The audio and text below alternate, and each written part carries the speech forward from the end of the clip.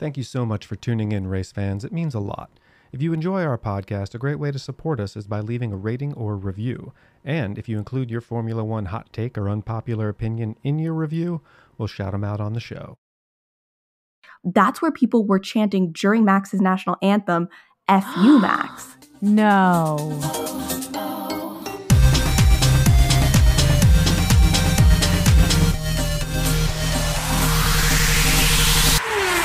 I'm Caroline. I'm not Christina. Welcome back to Gravel Trap F1. Christina's on a plane today, so I'm helping out with the intro. Last week, Christina and I went to Miami and have tons to share with you. I watched the race from my couch, so I can't wait to hear about what it was like in person. Let's get into it.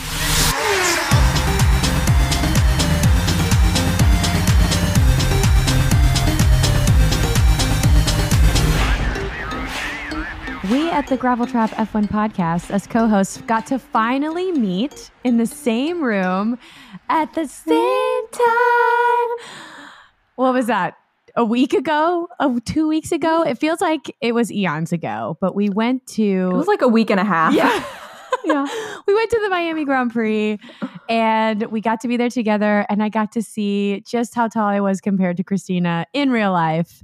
It did not disappoint. I think I hugged you like 10 times in the first hour. I just couldn't stop hugging you because I was so excited to be there with you. It was so surreal. Just like everybody, not just you, but like there were so many of us. Yeah, which surprised me. We only exist as little like screens to each other, and then to all of a sudden it'd be like, you're a real person. I can touch you. And you're here in front of me. What? You're not just a floating torso on my phone. You're a real person. It's so surreal, but so fun. It's so true. And somebody asked me today, you know, what was it like in Miami? And I said to them, I honestly feel like it was a dream. Like I have to go back and watch the videos, and it is my new happy place. The memories made in Miami is my new happy place that I kid you not, I replay in my brain every single day.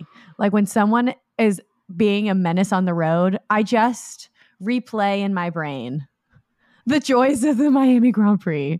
And then I don't think about running them over. It's great. These are a few of my favorite things. Yeah. But Christina, fill us in, give us some recap on what happened at the Miami Grand Prix, technically, because if for our listeners, I mean, when you attend, you don't really get the full scope. But Christina is a rock star, and I feel like always knows the things that I don't know as I'm sitting there watching it.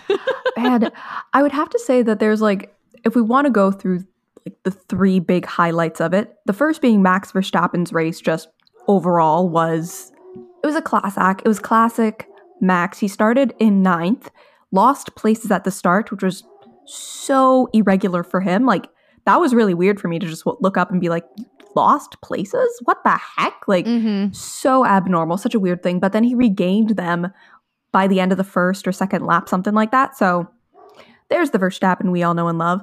And then proceeded to do his first stint where he got all the way up to second by lap, 15 or something, like 10 laps earlier than Fernando had predicted, because Alonso had predicted Max would be up in second by the 25th lap. So, which is awesome. really, really just class drive from Max again. And then he did his first stint on his hard tires up until like the last, I want to say 5-6 laps.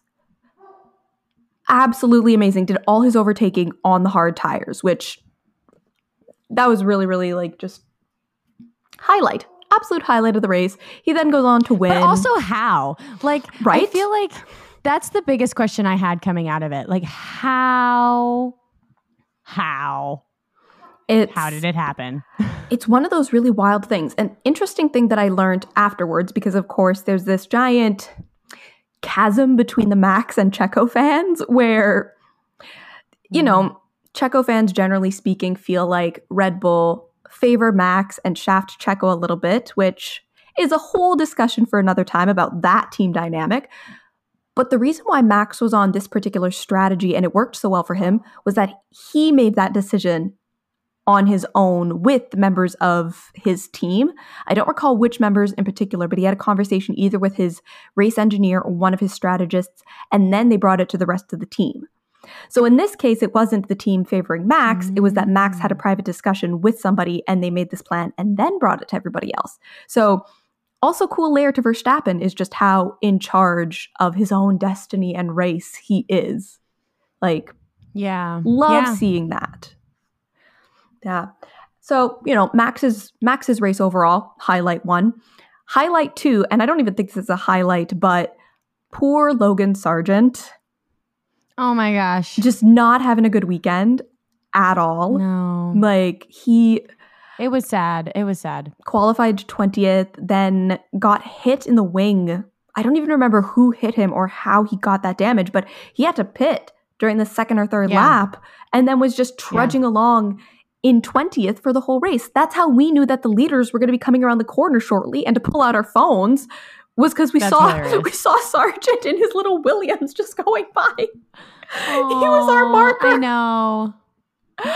And you wanted to see him succeed because it's like, it's an extra home race for him. Like, yes, he's American, but he's also from Fort Lauderdale. So yeah, that's like racing in your backyard. And I wanted it to be better for him. But I actually thought that Alex did a pretty good job over the course of the weekend. Oh, yeah. I mean, Albon rarely has bad weekends. Every time I look over at how Alex Albon's doing, I'm like, nice. Go, Alex. Go, Alex. And then, I mean, I don't know if this is a race highlight, but the third thing about the racing from that weekend that sticks out to me is just, what the heck are Ferrari doing? And more specific, Charles, why are you making the same mistake twice? Yeah. It's one of those things where, as a Ferrari fan, because we're all Ferrari fans, I think that the journey of the Ferrari fan is that you care so deeply at the beginning, and then you learn to not let yourself care that much ever again, because it just hurts to keep caring that deeply. And it sounds terrible, and I care. I'm not saying I don't care. I absolutely care.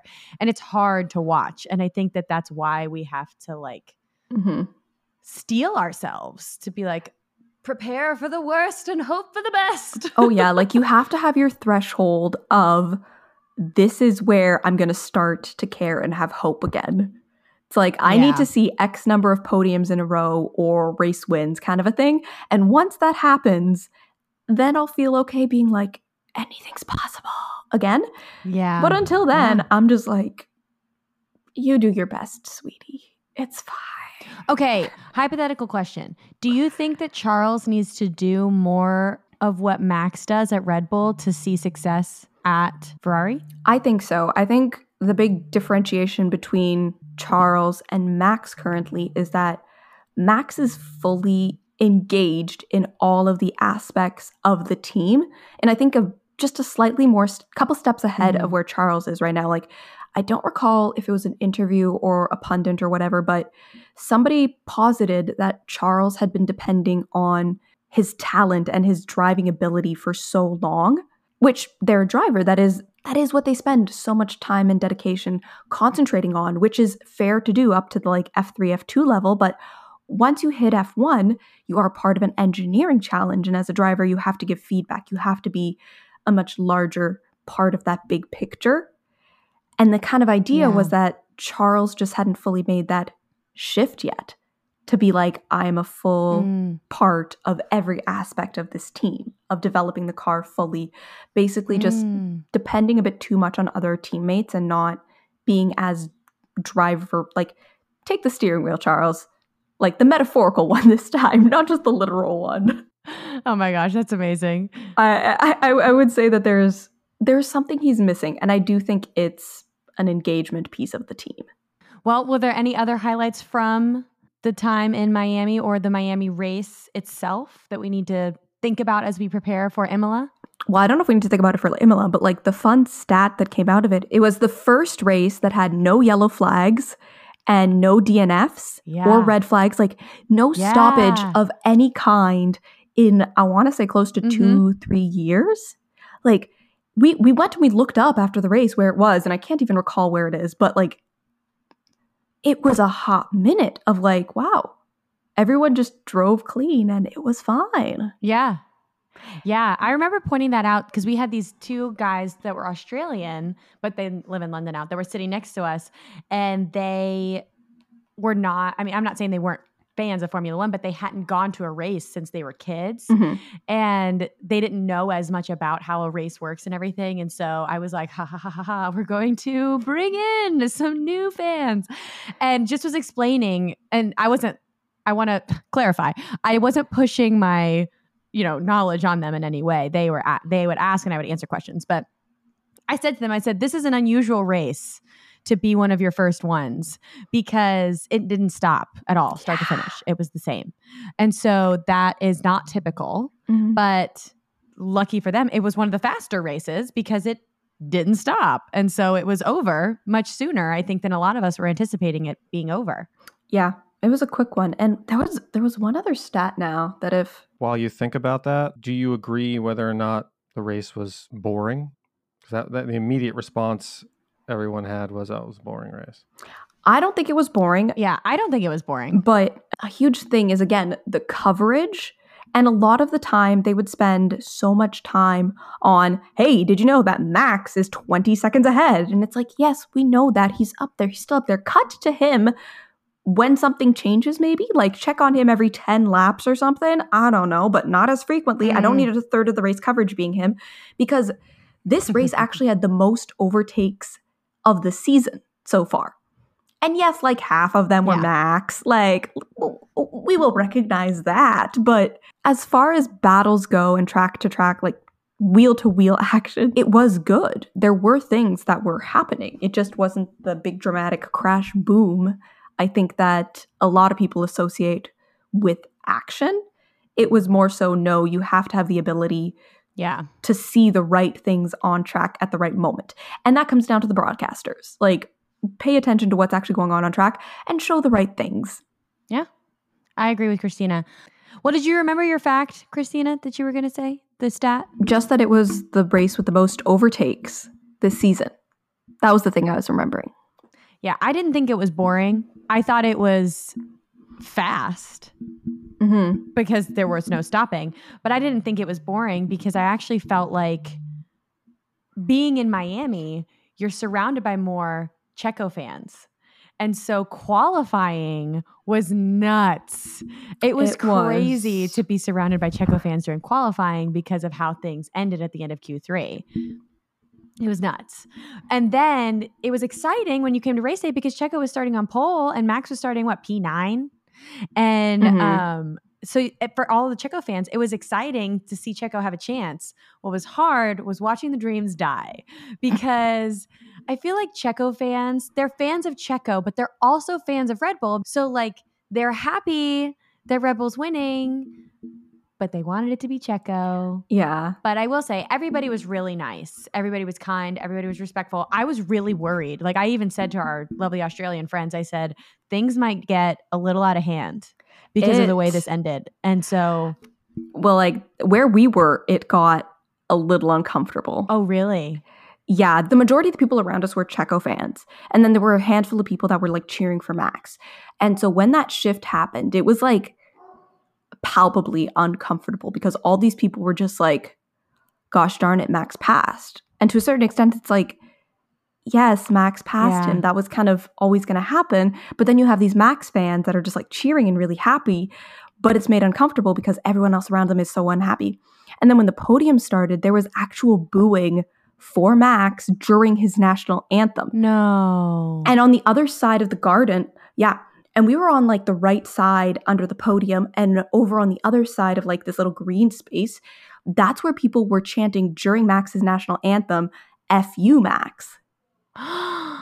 No. And I didn't hear it, but we saw the video of it afterwards. Yeah. Like it was very uncomfortable because it was like very disrespectful very quickly of just like, you don't have to like him, but why are you bringing this energy? It's one thing to boo someone doing something really shitty on track, and I think that's completely fair, but there's no need when they had a clean race, especially like there's literally no reason to boo him during the podium. That's just ridiculous. Well, and I heard absolutely people ridiculous. booing him when they did the whole walkout announcement My man will.i.am was like over here conducting this, 8-piece string orchestra. And we had LL Cool J announcing the drivers coming out. And I did hear them booing Max when LL Cool J announced Max. But it didn't last very long. And I'm not saying that makes it okay. It wasn't okay, but it didn't last very long. And I feel like it's different to do it during his national anthem. I feel like that's just even more disrespectful, and to chant such unkind things.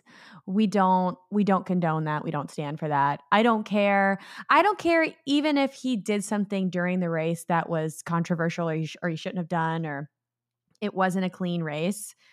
They're people at the end of the day. And he won. And he won fair and square. Yeah.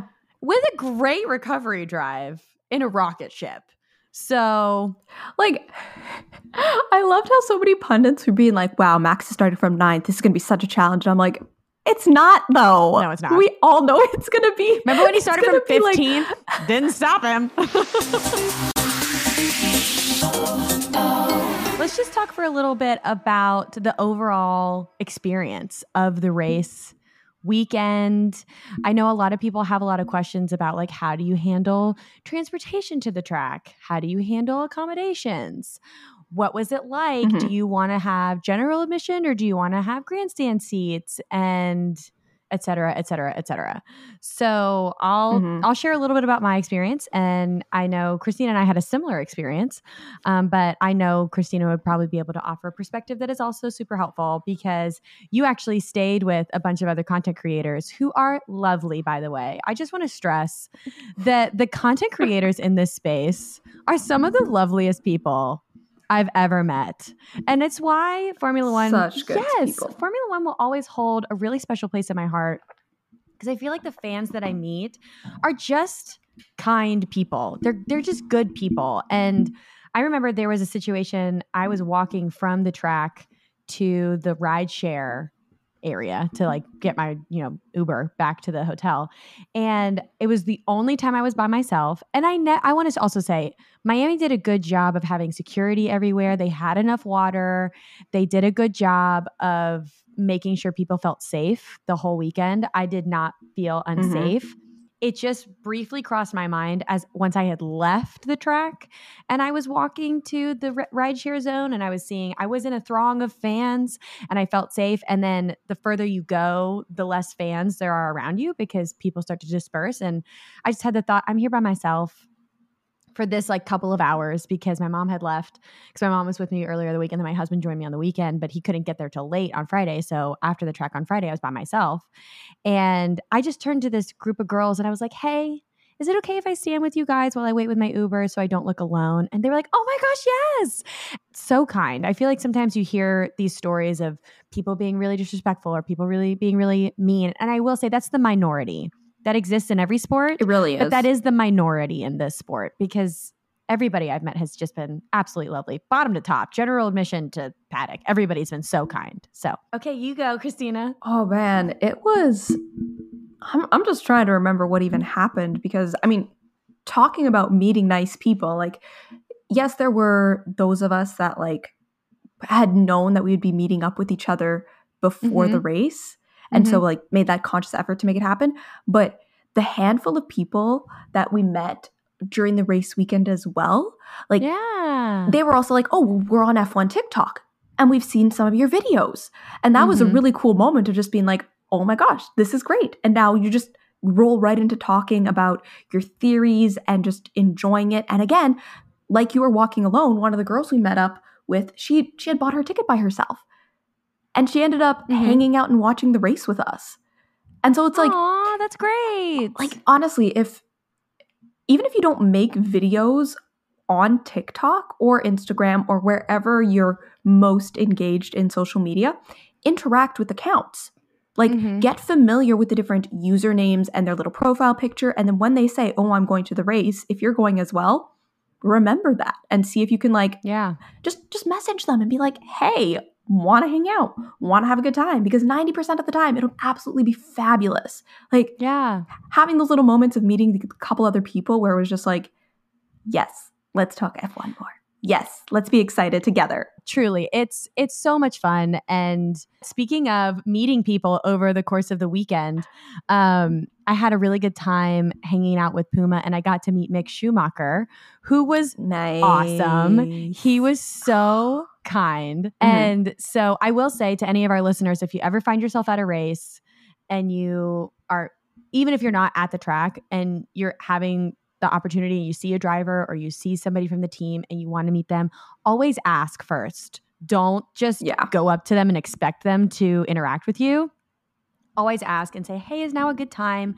Is it okay? And be prepared to be told no, and don't get upset about it, because they're there for their job. They have a schedule that they're trying to keep and things they're trying to do. Anyways, Mick Schumacher could not have been kinder. I don't think that I was supposed to like meet him in that moment, but I did ask and I was like, hey, is it okay if I go say hi or not? And the person that was like showing me around, she was really nice and was like, I don't think you're technically supposed to, but let me see if he's okay with it. And he was, and I was like, he's okay with it. I mean, that's one of the things about the reserve drivers is that they're there to watch and to listen and to just soak it all in to a certain extent. So I feel like if you get a chance to meet them, it's kind of like the best window of opportunity you get, because the full-time drivers, they're so busy. Like we saw at the Red Bull station, we saw Max and Checo leaving from their appearance and then Yuki and Nick arriving. And it was just like the fastest thing. Get them on and off the carts, away from the building, into the little like gated area there. Just blink and you'll miss it kind of a moment. Yeah. But like we ran into Giovinazzi in a hotel lobby. and like he was literally just waiting for a car, I assume, at the front of this hotel. I honestly felt bad for him because he was waiting before we got there, and then our car got there before his car got there. Like I almost was like, do you need a lift to the track? Because that's where we're going. Oh my God. But I was like, not a chance he's going to get in the car with us. Right? What kind of car was picking him up? Was he waiting for a Ferrari? Because that might be worth the It was extra like the Ferrari transport. Like Ferrari. So the Ferrari team, this was at the hotel that I was staying at, and Christina and Neha and Nicole had come over. It was the day that we filmed the podcast. It was after we had filmed the podcast episode. We were all going to the track together, and we walked downstairs because the Ferrari team had like Ferraris parked out there, but they also had like vans and buses and stuff because they were taking the whole team. So not going to take the whole team in Ferraris to the track. But I don't know why Giovinazzi was leaving so much later than everybody else, but he was. And he was there, but hey, glad he was, because he was so kind. He got a picture with us and everything. I actually was on the elevator with him earlier that morning. So he probably thought this girl is stalking me because I was on the elevator with him. And then I come back around. I'm like, hey, I'm here with my friends. Do you want to like get a picture with us now too? Oh my gosh. But anyways, he was really kind about it. And I don't know what he ended up getting picked up in, because again, we got picked up before he did. But I guess he made it fine and dandy. But I will say Nick DeVries is, I feel like, the most like non-driver acting of the drivers, because he was so nice in the best way, because I feel like all the other drivers, because they're drivers, like they're Formula One drivers, they have their personnel that walks around with them and opens the door and like keeps their schedule, and sometimes can have this not unapproachable, but just an understanding that they're doing their job and you don't mess with them.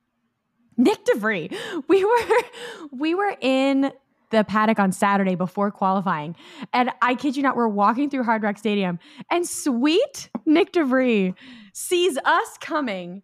And instead of just continuing to walk, he opens the door and like holds the door for us to go by. And I was like, oh my gosh, you gentle, kind man. That was so nice of you. And I was like, I even looked at him and I said, what a gentleman. And I thought to myself, those are my first words ever to Nick DeVries. What a gentleman. That is good. And we saw Otmar. Oh. And he was on a mission. And we were like, hey, Otmar, good to see you. But yeah. Anyway, everybody was so kind. I can't stress enough to our listeners that when you go to an F1 race, you're going to meet some really nice people. Mm-hmm. And I would recommend, if anybody can, to get there early. Oh, yeah. Because there's more that happens usually around the race than just the race and free practices and qualifyings themselves. Usually there are other things that are happening in and around the city that are fun to go to and worth looking into. Pop-up shops. I've had people ask me how to research that. I have no idea. I just kind of stumble upon them. Usually it's Christina finding them or somebody else finding them. And then I'm like, cool, let's go. Although I will say, I feel like we learned about myself this past weekend that I am not a party animal. I do not go to things past 9:30 p.m. Oh my goodness. Most of the time I don't if I have something to do the next day. But I'm an old lady and that's okay. Because guess what? For all you old ladies out there that also want to attend Formula One races, there are things that happen during the day. There are also things that happen during the day. So it's fine. Man, you know what I discovered about myself on that trip? What? The thing I learned about myself is that I like Red Bull. The drink or the team? The drink. Gotcha. Sorry, should have been clear. I enjoy drinking. She's just like very Red serious. Bull. I like Red Bull. I'm like, oh, revelation. Okay. No, the drink. So Nicole found out that Neha and I hadn't tried Red Bull. And so she bought an assortment from the regular classic one all the way to like the fun fruity flavors that they have. And we tried the first one, the OG, and we just I did not enjoy it. It tasted like juice that had been left in a hot car on a summer's afternoon for 6 hours. Melted Jolly Rancher. It just, such an odd, it's an acquired taste. I recognize that. But then we tried the fruity ones. We tried dragon fruit, June berry, and then we tried apricot and peach and tropical. So do we know what flavor is Max and Checo's favorite, or if they have a favorite? Well, 90% of the time they're just drinking out of the Red Bull Classic, whether that be a water bottle with the Red Bull Classic on the outside or an actual Red Bull. That's the classic. Yeah, no, I do not think that they drink Red Bull all weekend long. Absolutely not. But they do the spray thing when they win. Yeah. All this to say, and that's with real Red Bull. I've only seen them with the classic Red Bull label. I have no recollection, and they must. I'm sorry, they're around so much Red Bull, they must try other flavors.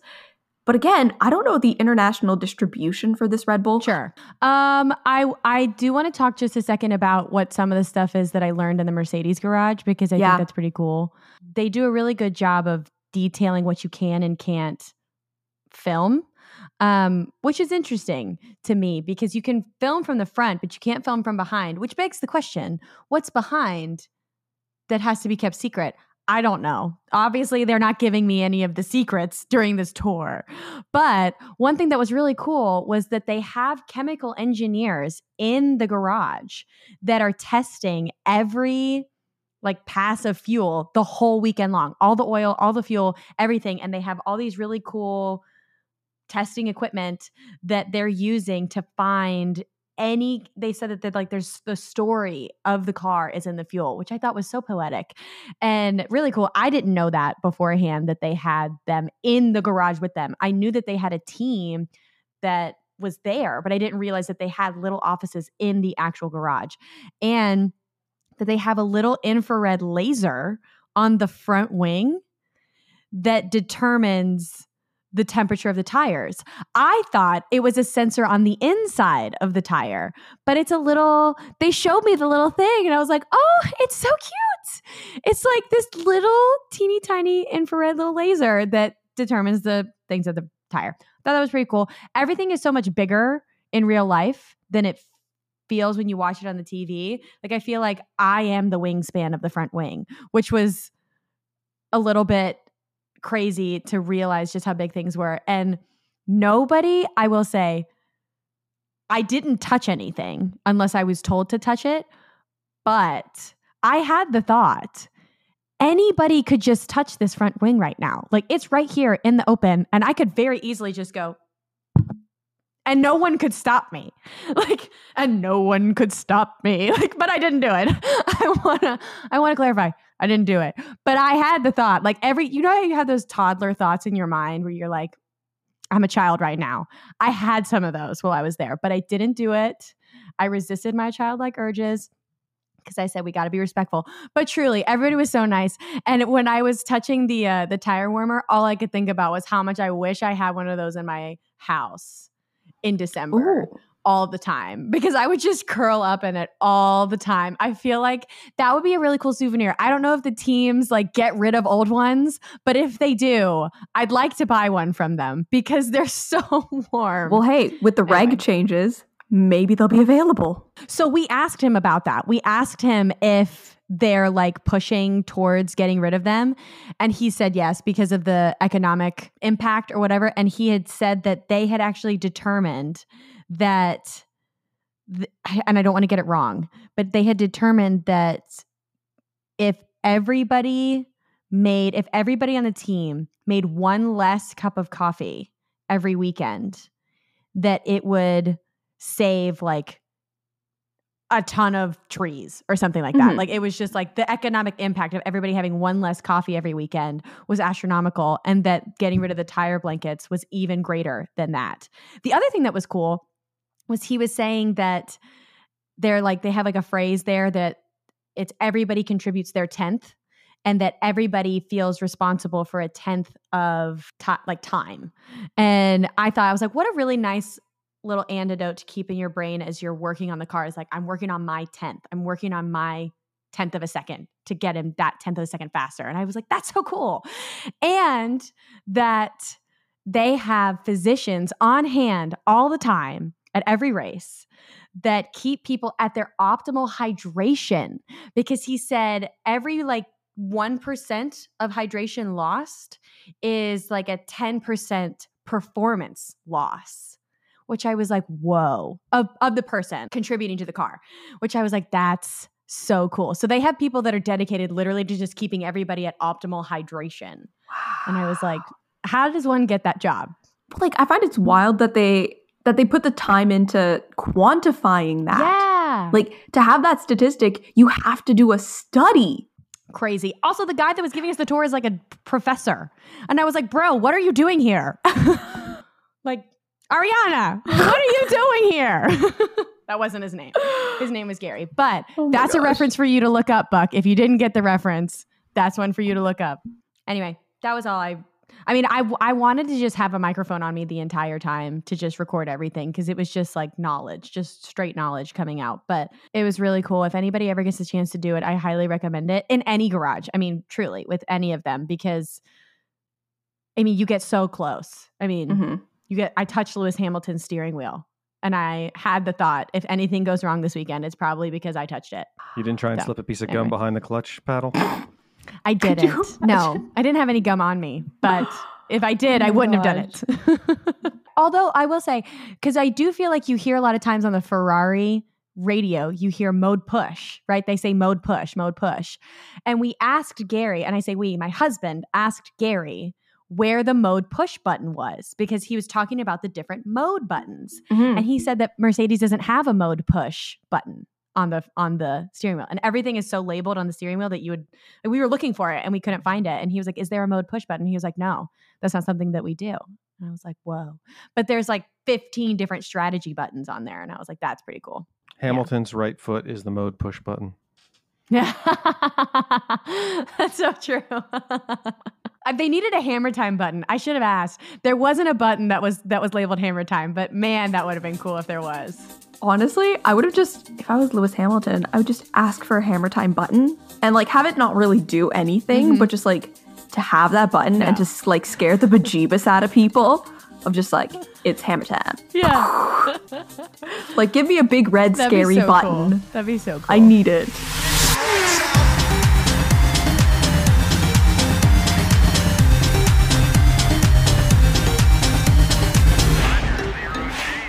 Ejection seat button. Yeah. That would be so great. That should have been a prank they played on George Russell when he joined. Oh my gosh, yes.